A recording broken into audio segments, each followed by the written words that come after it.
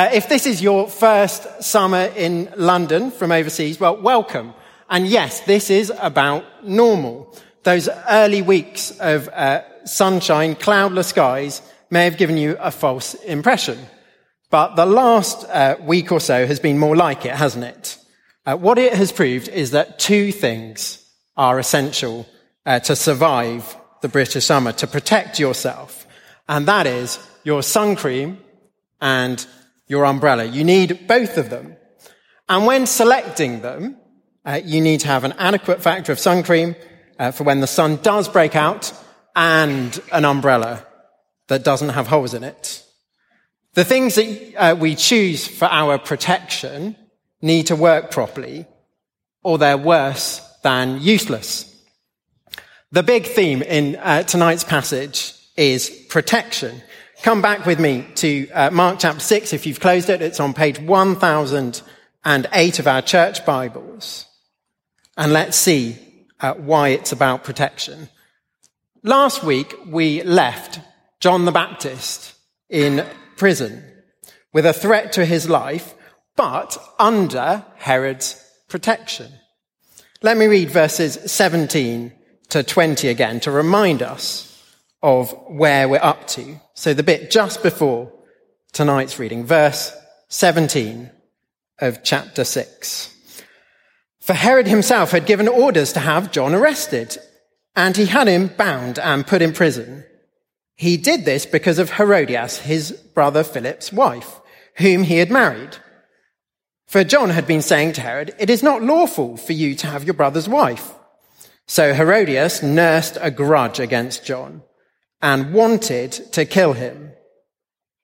But she was not able to, because Herod feared John and protected him, knowing him to be a righteous and holy man. When Herod heard John, he was greatly puzzled, yet he liked to listen to him. So here we have John the Baptist in prison for challenging Herod and Herodias about their unlawful marriage. Now, Herodias takes it all quite hard and decides the best solution is just to kill John. But Herod, according to verse 20, is conflicted, and so he decides to protect John. Though, note, John doesn't ask for that. Herod just can't seem to kind of square the circle. He likes to listen to John, but he's in moral confusion. He's greatly puzzled. There's the word of God through the prophet John telling him to repent. And then there's Herodias, the wife that he has risked his reputation for, clamoring for blood. So the question that we're left with at the end of verse 20 is something like this. Is Herod going to protect John or not? Or rather, actually, the question is, how come Herod doesn't protect John? You see, at verse 16, if you look at that, Mark has decided to spoil the ending for us. He tells us that Herod beheads John. You can imagine the end of year review in the office. I see, Herod, that one of your objectives was to protect John the Baptist. You've written on your form that you beheaded him. Maybe let's explore how you feel that went and see if we can learn any lessons for next time. But it's not funny, is it? It is tragic. Herod beheads him, even though he wants to protect him. Let's pick out how that happened, looking at Herod's sins, which leads to that tragic outcome. And as we do, let's ask ourselves, which one of the ones that we're going to see sort of chimes with us most? So the first problem is there in verse 21, if you look at it. Herod is self-centered. Now, I don't know how you celebrated your last birthday, but Herod decides to throw himself a big party, verse 21. Now, I don't think this is a warning against birthday parties per se, or even organizing them for yourself.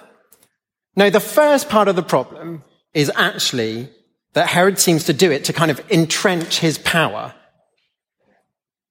It's a sort of normal move for a first century despot. He calls together all the powerful in the kingdom who have to kind of drop everything and attend him at his party. It's pretty calculating and self-centered. And then some way through the party, Herodias' daughter comes in and dances for her stepfather and his guests. Picture the scene of verse 22, if you will.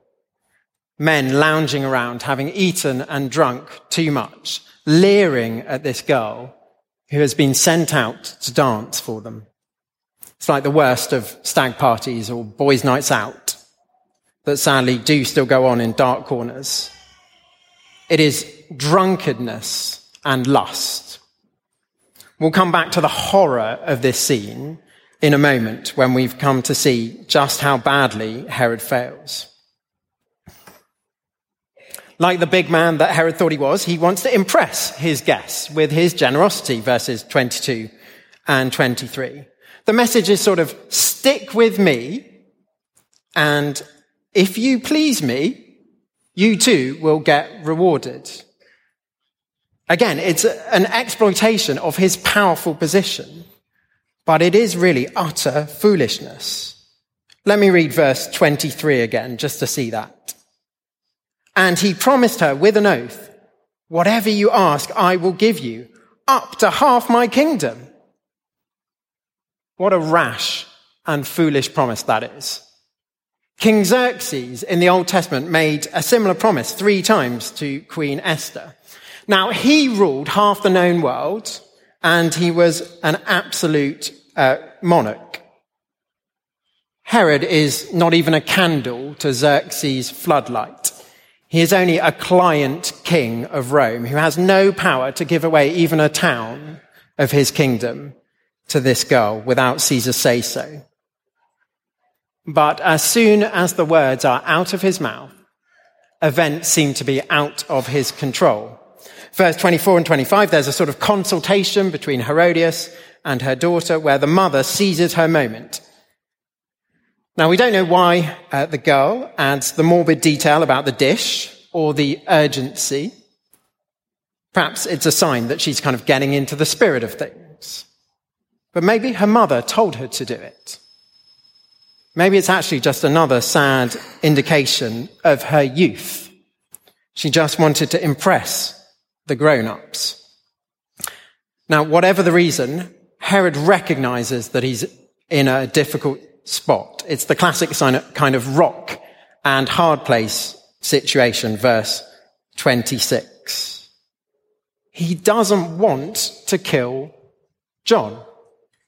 Remember verse 20? He knows that John is a righteous and holy man, and he likes their chats. But here is his next mistake, his next sin. He is a coward.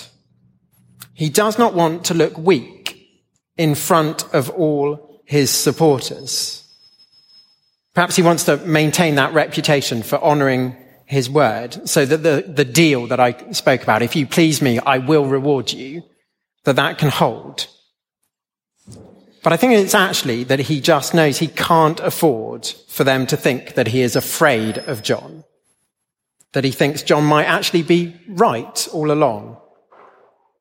Weakness and indecision were not popular traits in ancient kings, and Herod seems to have feared for his position. And so, verse 27, the culmination of it all, he rejects God's word, expressed through God's prophet. And then the denouement is rapid, bang, bang, if you will excuse the phrase.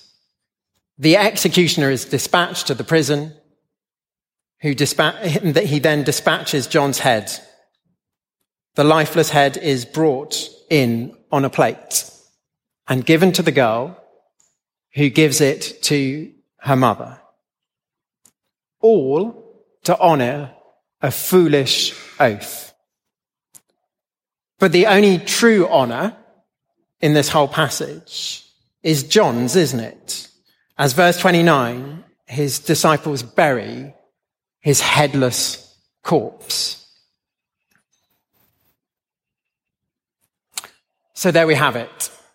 Herod's downward spiral is one of self-centeredness of drunkenness and lust, of foolishness and cowardice, and a rejection of God and his word.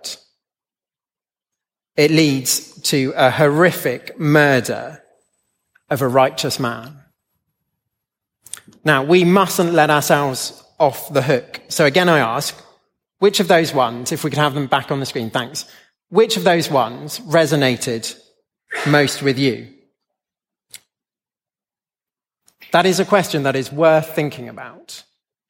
But I don't think that's the reason that Mark relates this story here. So to misquote Shakespeare, it's a tale told about a fool full of sin and sadness. But what does it signify? Well, we're going to draw two lessons from what we've seen, one brief and one a little longer. The first is this: the danger of hardening your heart. The danger of hardening your heart. Last week, Charlie asked us if we might be like Herod in the first part of the episode that we looked at last week. Herod liked listening to John, but he would not repent. Do you know that everything you've heard about Jesus is actually true, but you are unwilling to put your trust in him, to turn and repent? Well, see what happens next. It's not pretty. Herod stands as a warning to those who hear God's word and yet reject it. This is an outworking of the parable of the sower from chapter 4, where the worries of this life, the deceitfulness of wealth, and the desire of other things choke the word, and so make it unfruitful. The plant never springs up. In our Roots Bible studies this week, we looked at Genesis chapter 4. Like Cain, here is sin crouching at Herod's door, desiring to master him. Like Cain, Herod gives in, and it leads to murder. So please don't be like Herod and reject God's word. Do not harden your hearts and let the sin monster at the door come in and lead you away from Jesus and the life that he offers. If that's you, if you think you are in danger of doing that, do come and talk to me or talk to someone who came with you. They would love to talk to you about that. That's our first lesson. The danger of hardening your heart to God's word. Here's our second danger. The danger of trusting worldly power. Now, I want us to lift our eyes from ourselves now. This collection of sin and selfishness that we've just seen would be bad enough in a sort of normal person. But Herod is meant to be the king. In fact, he's the sort of most obvious candidate at the time to be king of the Jews. Did you notice that from halfway through verse 22, every time that Herod is mentioned, it actually just calls him the king? It's there 4 times, including once where our Bibles, reasonably enough, just put he in verse 27. We're meant to remember throughout this slide to this evil act that Herod is king. King Herod is actually just the last in a long line, stretching back to Adam, of those who've been candidates to be God's king. Each one has had the choice to listen to God's word and to live his way, or to listen to the voice of the world and to suppress the truth. And each of those candidates at some point has decided to trust their own way, with disastrous consequences for God's people. Herod is a failed king who fears losing his position, and so he listens to Herodias. He utterly lacks the self-control that he needs to fulfill his role. He takes his brother's wife, and then he allows the grotesque and grisly scenes of our verses to happen. Now, God's king should have known God's law. He was meant to read it and study it and obey it. Herod should not have taken Herodias. He should not have treated a 12-year-old girl made in God's image as a plaything, as he does here. He should not have agreed to her request. He doesn't have to. Rather, as one knowing and upholding God's law, he should have said, no, such a brutal act to a righteous man does not reflect the Lord God. I will only give you what is good for you. In short, God's king should protect his people, even from their own sin. Now, we started our service with Isaiah chapter 40, verses 9 to 11.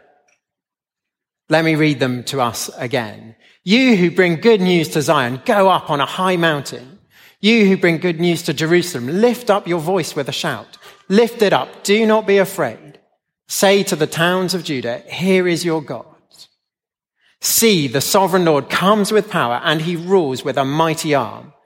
See, his reward is with him, and his recompense accompanies him. He tends his flock like a shepherd. He gathers the lambs in his arms, and he carries them close to his heart. He gently leads those who have young. It's a beautiful picture of God coming to his people with power, with a mighty right arm. But did you notice what he uses that right arm for? It's there in verse 11. He gently acts as a shepherd to his people, tending, gathering, carrying, leading. Herod is nothing like that. He utterly fails to protect John, even though, verse 20, he wants to do that.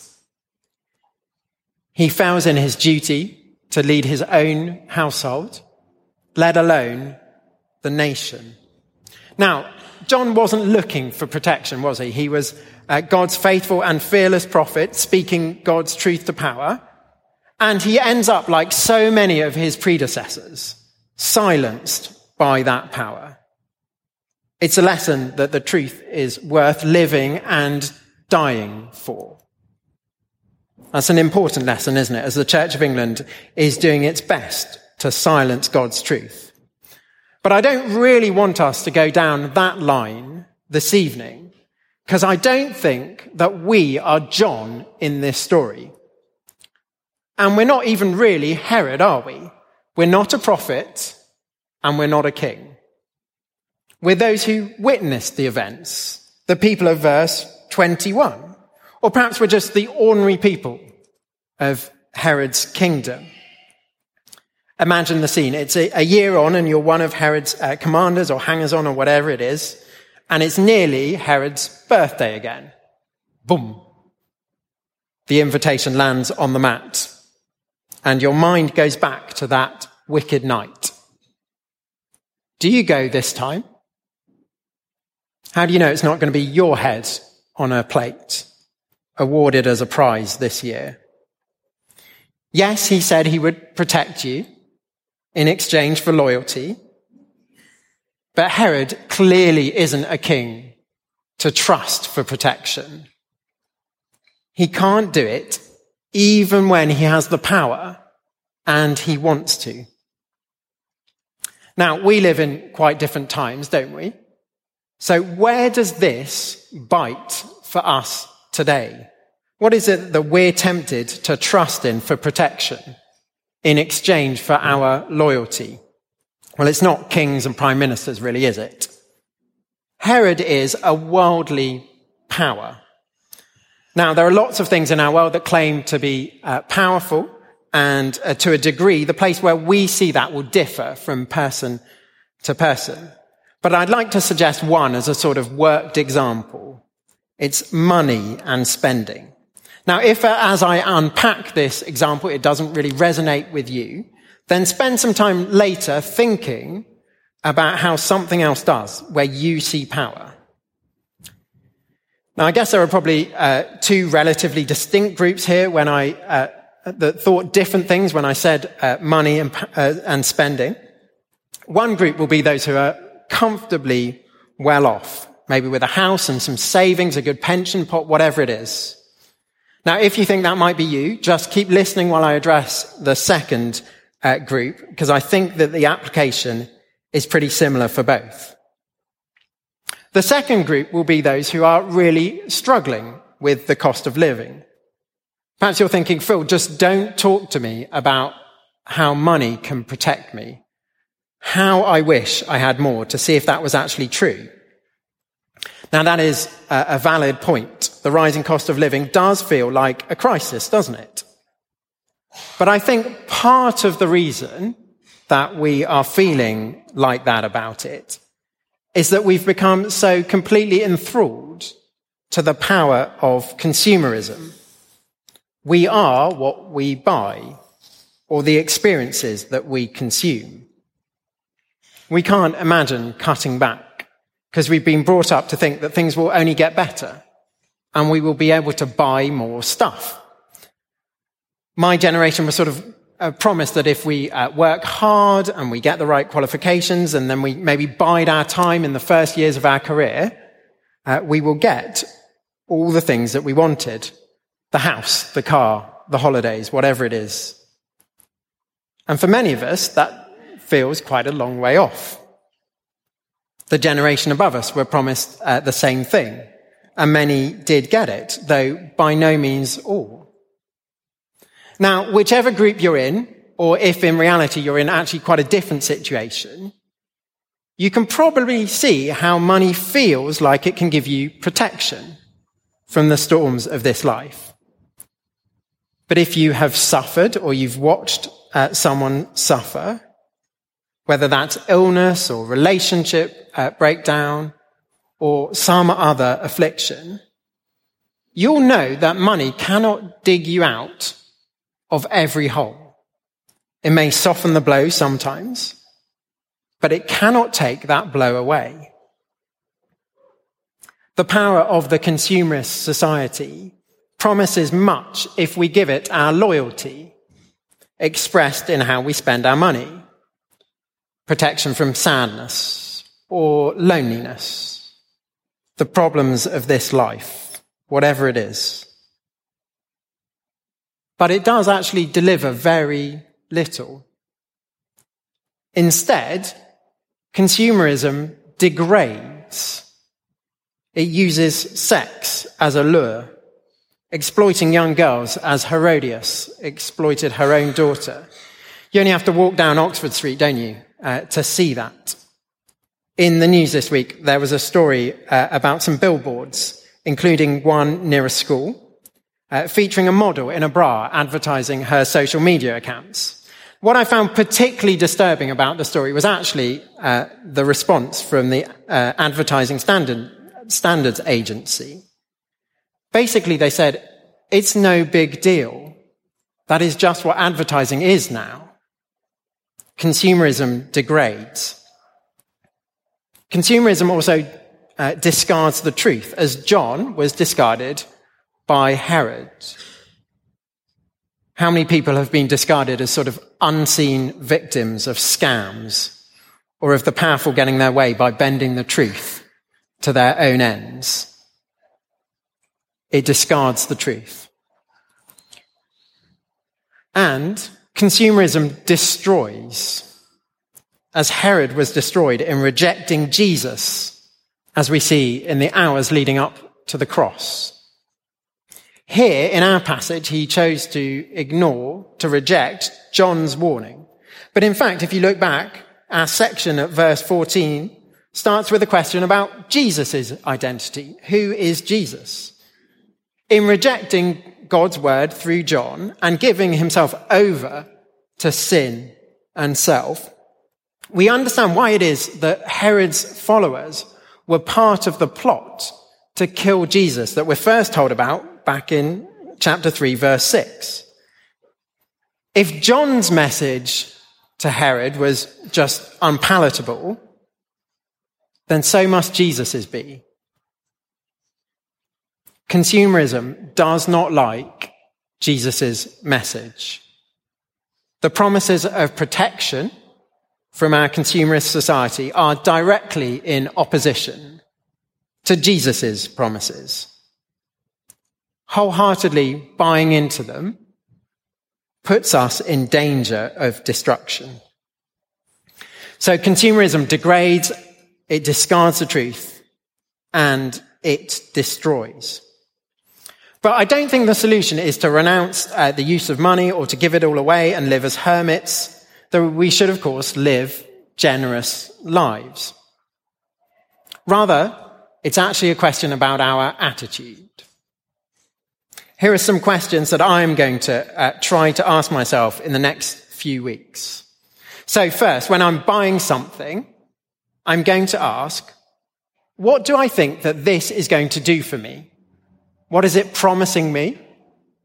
Do I think it will protect me from something? That's the first question.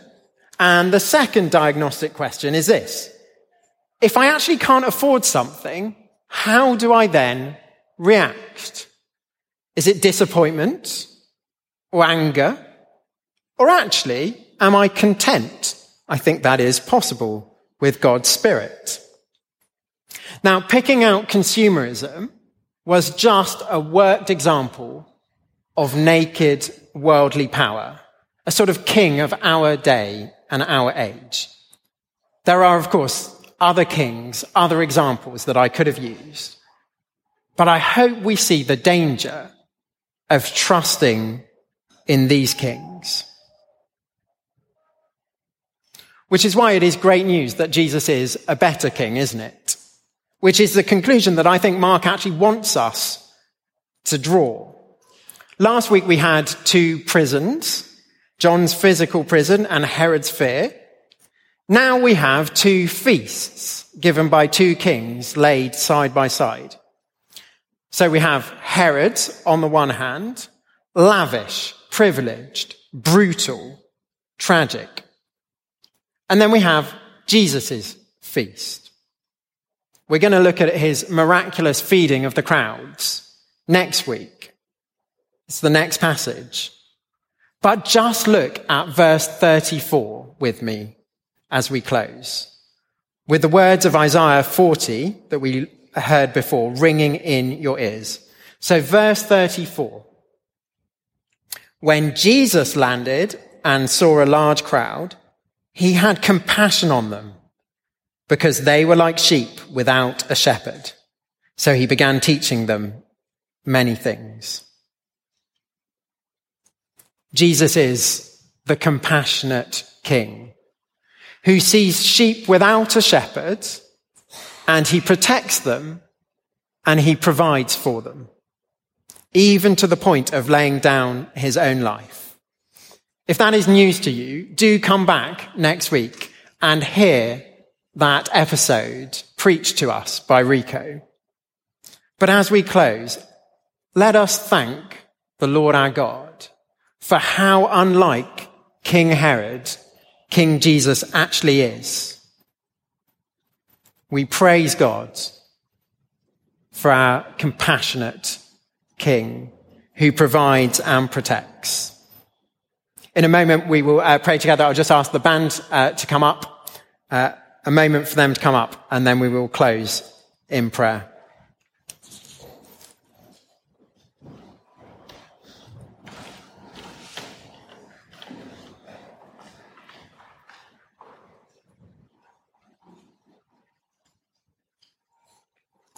Let's pray.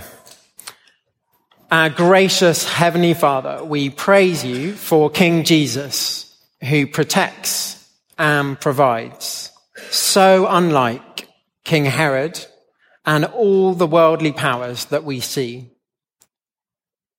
We pray that this week we would come to the Lord Jesus, that kind and compassionate King. In his name we pray. Amen.